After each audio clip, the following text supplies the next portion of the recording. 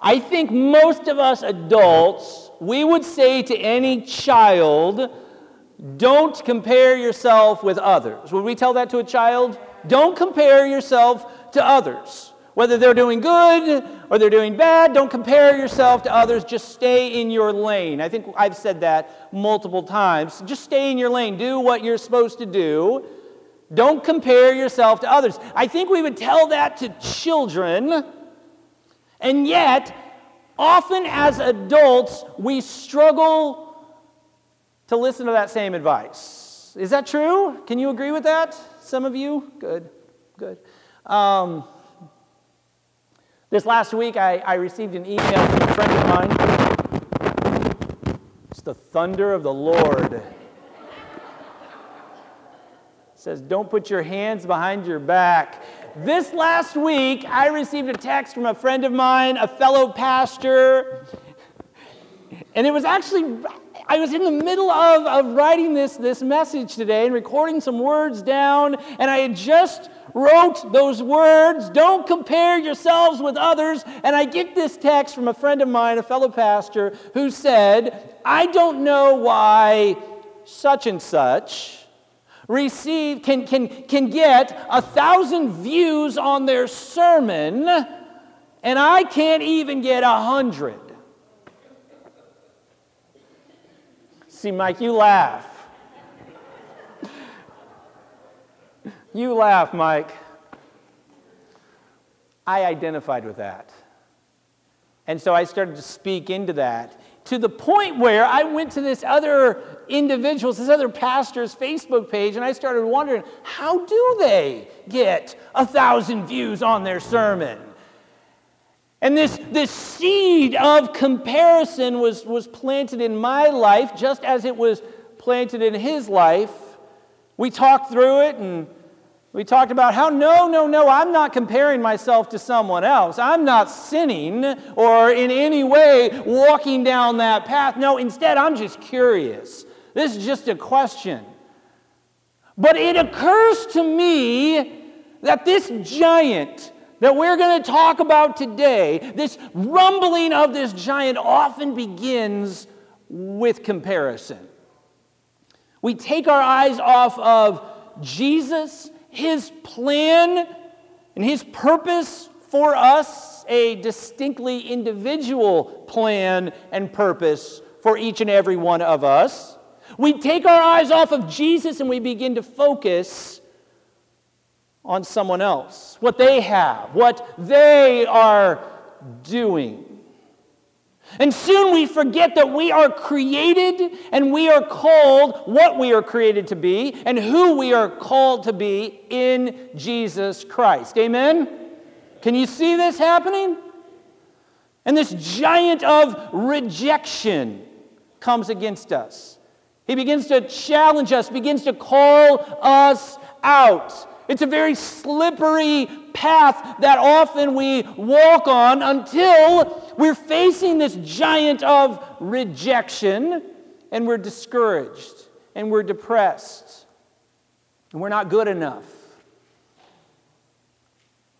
When we lose sight of who we are in Jesus, friends, when we lose sight of who we are in His kingdom work, we find ourselves very soon tormented by this giant of rejection in our lives. We've been talking about the story of David and Goliath. We've been talking these last few weeks about these giants that we face in our lives, these giants that come against us. And I believe that so often we have not just one giant in our life, we have multiple. Or we focus on one giant over here and we see defeat come, we see victory over our giant, and before long we find another giant, his brother, come against us. And I continue to repeat what I said a few weeks back. Satan knows your weakness, and he has a target on your back. He wants to take you down, and it's a war for your soul. This is not a surface issue. in our lives. This has a profound and eternal effect in our lives. So we've been talking about these giants in our lives as we consider the story of David and Goliath. If we turn to 1 Samuel chapter 17, and I'd encourage you to do so. 1 Samuel 17, we find that David was just a teenager whenever he walks up to the battle lines. The Philistines on one side, the Israelites on the other side, a valley in between. Neither one of these armies wanted to go down into the valley because they would give up high ground. So you've got the Philistines on one side, the Israelites on the other side. David is just a teenager, just a young boy. When he walks into this battle, bringing supplies, bringing food to his brothers, he had no military experience. He was not a part of either army, but he walks up to the battle lines of the Israelites to take these supplies, this food, to his brothers. And for the very first time, David hears the taunt of Goliath, this giant Philistine from Gath. And David, hearing these words, something begins to stir inside of him, right? He begins to wonder, who is this man? That this uncircumcised Philistine, he calls himself, or he calls Goliath. Uncircumcised, meaning that Goliath has no part in the covenant. He has no promise given from God as the Israelites do. He says, who is this uncircumcised Philistine? He's saying he's not a part of God's plan. He's not a part of God's purpose. He's not called by God, and he's a Philistine. He's not only not called by God, he's one of God's enemies. He says, who's this uncircumcised Philistine over here that he would call us out? That he would call God out? That he would defy the living God? And then he asks this question. He says, who's going to take him down? Who's going to take that giant down? David begins to talk among some of the higher-ups in the military there, right? But there's one man, his name is spoken, Eliab. He's David's oldest brother. He does not take too kindly to David's inquiry. Here's what it says in 1 Samuel chapter 17, verse 28. When David's oldest brother Eliab heard David talking to the men, he was angry. He's angry. Process that for a minute. What are you doing around here anyway? He demanded. What about those few sheep? You hear the insult there? What about those few sheep that you're supposed to be taking care of? I know about your pride and your deceit. You just want to see the battle. Eliab, David's oldest brother. Innocently enough, David's asking, who's going to take that giant down? Who's going to defend our army? I think that's a good question. I think it's innocent enough. But just from that question, Eliab, David's oldest brother, gets angry with him. He tries to put David back in his place. Where are those few sheep that you're supposed to be taking care of? Don't forget, David, you're a shepherd. Don't forget, David, you're not in charge up here. Don't forget, David, that you shouldn't even be fighting this battle. You should be out in the fields with the sheep, cleaning up their messes, shearing their coats. What happened to those few sheep that you're supposed to be taking care of? This is just pride and deceit. You just wanted to come to see the battle. You just wanted to come as a spectator. Now get out of here, David. You have no business being here. Why is Eliab so angry? Why is Eliab so angry with David? Why would he try to call him out like that? Who cares if David's asking this question? It's a good question, isn't it, guys? See, but Eliab's response isn't so surprising, if we know the rest of the story. Turn back to 1 Samuel chapter 16, and you find this, beginning with verse 1. There's Israel, now a nation called by God, but they have demanded a king, right? The first king of Israel was a man named Saul. Saul, he's not doing so hot.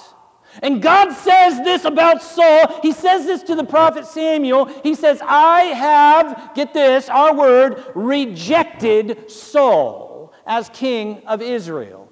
God says, I've rejected him. I've cast him out. I don't want him to be king anymore. I've rejected him as king of Israel. So he says, so Samuel, put some anointing oil in your pouch.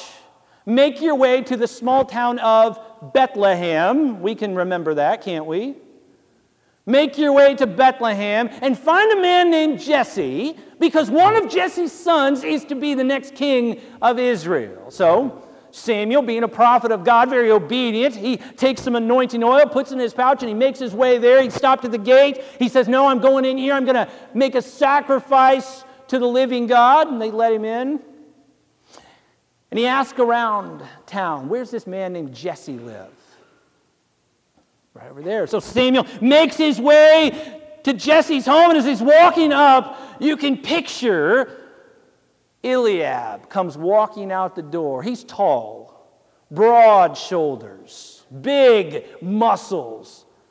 As soon as Samuel sees him from afar, he says, that's the man.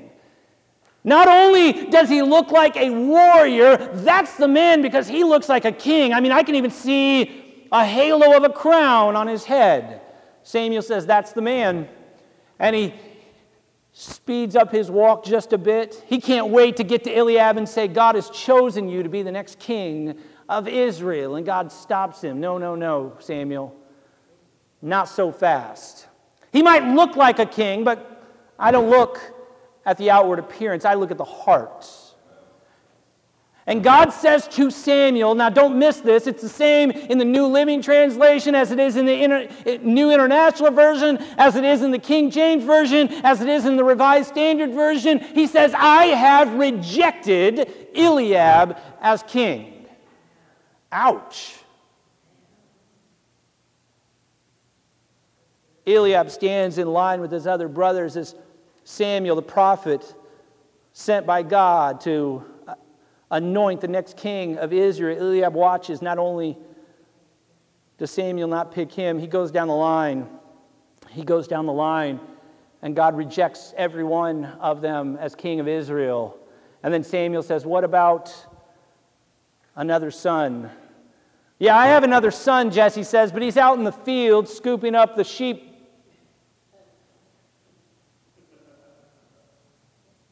Samuel says, well, bring him in. God says, bring him in. And Eliab watches as this seed of rejection now grows into a season of rejection. And David is anointed the next king of Israel. See, and Eliab lived in that rejected mindset, with that rejected heart for years. And then here comes little David bouncing up to the front lines of the battle and says, who's going to take him down? What will I get if I take him down? And Eliab says, shut up, David. You have no business being here. Get out of there, go back to your sheep. See, Eliab is rejected. Now, don't miss this. I said God rejected Eliab as king, right?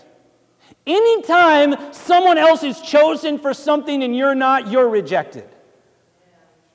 If we were to make a list of things that God has rejected us for on one side and the things that God has chosen us for, that list of rejection far outweighs the thing God has chosen us for. Are you with me? So maybe God has rejected you in an area, but He has equipped you and only you to achieve His plan, His purpose in this life. I wholeheartedly believe that. So Eliab watches not only David is anointed as king. Now he watches as David comes up jubilantly, excited about, I'm going to defeat this giant. I can do it. God's told me I can do it. Go back to your sheep, David. Eliab is rejected. And let me say this, rejected people reject people. Are you with me? None of us like to feel like we're not good enough, that we aren't good enough. That's horrible grammar. None of us, not one of us, like to feel like we aren't good enough, like we aren't smart enough, like we aren't wanted enough. A word of rejection, that seed is planted, even something very, very small, it's not intended to destroy us, can often hurt and sting, take root and wreak havoc for years and years to come.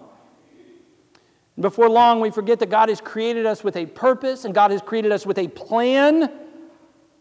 Let me say this again. You have not been created to fulfill someone else's purpose. You have not been called to fulfill someone else's plan in this life. Defeating that giant of rejection, experiencing victory over him, it comes from seeing yourself the same way your heavenly Father sees you. As someone who is dearly loved, his child, he calls you.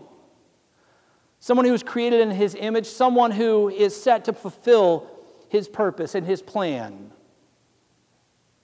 And so I want to tell you this, and if you don't get anything out of this message, get this.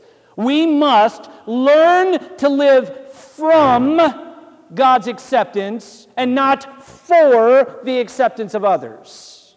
We must, if we can simply learn to live from God's acceptance instead of for the acceptance of others, it will transform our lives. And we will tap into the distinct purpose and plan that God has for us. Ephesians chapter 1. Verse 3, it says this, all praise to God, the Father of our Lord Jesus Christ, who has blessed us with every spiritual blessing in the heavenly realms because we are united with Christ. Get that? You are united with Christ. Even before he made the world, God loved us and chose us in Christ to be holy and without fault in his eyes. You are holy and without fault. Listen to those words. I know I've said it before, but tell somebody this next week, I am holy and without fault. Watch their eyes pop open. I am holy and without fault. Say that to your spouse this week. Try that. Oh yeah, I will. She's not in here right now. I will. Praise the Lord. Even before he made the world, God loved us. God chose us in Christ to be holy and without fault in his eyes. God decided in advance to adopt us into his own family by bringing us to himself through Jesus Christ. This is what he wanted to do. And it gave him great pleasure. So we praise God for the glorious grace that he has poured out on us who belong to his dear Son. Listen to this. God did not choose you. God has not accepted you because of anything you have done. Amen. Jesus did not give up heavenly glory and sacrifice his human life on a cross, his earthly life on a cross, because of anything you have achieved. Amen? He did it all because he loves you. That's it. So when we begin to compare ourselves with others, when we give an ear to this giant of rejection in our life that says you're not good enough, you're not strong enough, you need to be out with the dirty, nasty, dumb sheep, not here, it begins to chip away at us. We take our eyes off of Jesus and we begin to focus on that. Well, how can I change people's mind? How can I work so I can be better? But if we can remember that God loves us because he loves us. That's it. It's so simple, and I think sometimes too simple. Imagine Jesus whispering in your ear today, I love you. I really, really love you. I'm pleased with you. I have a plan and a purpose for you. That's why I have created you. That's why you're still alive today. Not to please someone else, not to get accolades from someone over here, but instead to live for my purpose and my plan, just because I love you and I am crazy about you. It might sound crazy to think that the God of the universe, the one that spoke life into existence, is personally aware of you. He thinks about you every moment of every day. That's what makes him God. The God of this universe, Psalm 84, chapter 8 tells us that God is mindful of us, that he has planned, he has purposed, and he has pursued our life in him. Before you were even created, before you were even conceived, God said, I chose you as my own. Those words alone, that statement alone and premise there should be enough to cultivate this sense of acceptance within us. Your worth is not wrapped up in what you achieve, but is forever anchored in what Jesus has done for you. Let me say that again. Your worth is not wrapped up in what you have achieved, but is forever anchored in what Jesus has done for you. You were created, you were accepted, you are embraced by your heavenly Father because he has purposed, planned, and pursued your life in him. And so maybe today you came in here not realizing that you're fighting this giant of rejection. Maybe this giant of rejection is just now starting to challenge you. Maybe this next week you're going to walk into a situation, a conversation where he begins to rumble. If we can just simply remember that God has created you just the way you are, if we can simply remember that Jesus chose you and loves you just as you are, it will fend off forever, give you victory over this giant of rejection that rears his ugly head in your life. And when you don't feel like you're good enough, like you have not done enough, when people even come against you and say, I don't like you, and I don't like what you do, I'm okay with that. God still loves me. So long as I am following his word, his plan, and his purpose for my life, I can look that person in the face and say, it doesn't matter. I am holy and without fault. And I am dearly loved by God. Amen? See, I think that the problem so often in our life, the problem so often in the lives of Christians, the problem that we are now dealing with in the church is a problem of obedience. Are you with me? You think I just jumped, didn't you? Don't you? That's okay. I'm okay with that. I think the problem that we have and the reason so often we cannot accept ourselves, the reason we give validation to what other people are saying about us is because we're not walking in obedience with God, and so we cannot hear his voice. We cannot hear him calling out to us day after day, moment after moment, I love you and I've chosen you. Because we're not close to him at all. We come together as a church and we listen to some scripture. Every now and then, pastor brings in a guest preacher and you hear a good sermon and you say, that's it, right? See, but the Christian life, our life, the church's call is to be so much more than this. I'm not hearing amens, and that's okay.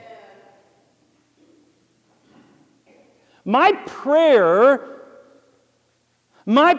friends, is that we defeat not only this giant of rejection that Eliab came up against, this giant of rejection that rears his ugly head and we hear his negative voice day after day. My prayer is not only that we defeat him, but that we defeat every giant that presents itself in our lives. And the only way we can do that is if we pursue Jesus first.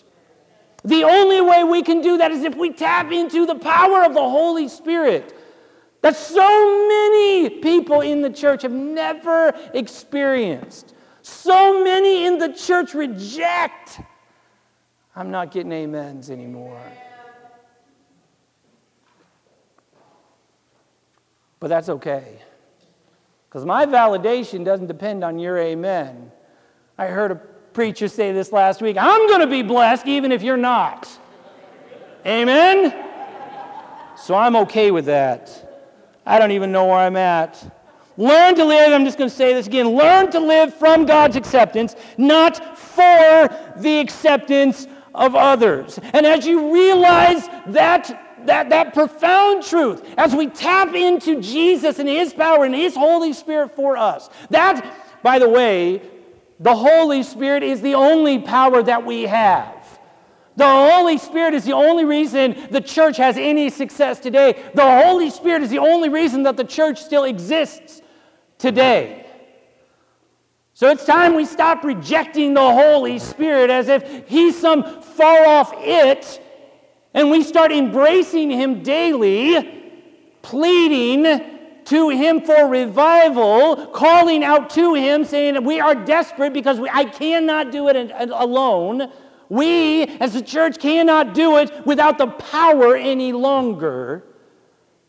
But if we could just simply learn to live from God's acceptance instead of for the acceptance of others, it would transform our life. And we would be victorious in every area that God calls us to be victorious. Every area that God has equipped us to be victorious in. And maybe God's going to reject you. You okay with that? Maybe God's going to reject you. God has not called me to do millions of things, but He's called me to do one very good thing. And so I'm going to focus on that. And I'm going to invite you to focus on whatever that area of your life is as well. But the only way you're going to know is if you tap into the power of His Holy Spirit. Father God, I pray today for your church.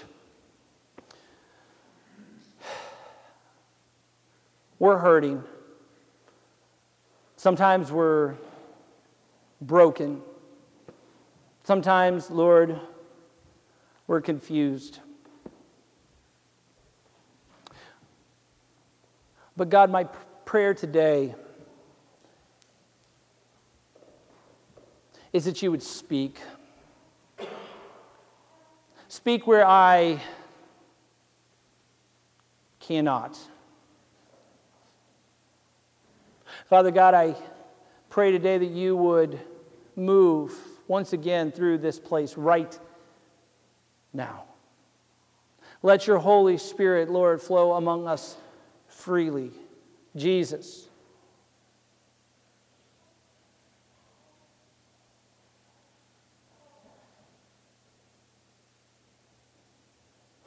Let us, Lord, respond in a manner that is worthy of your call to us.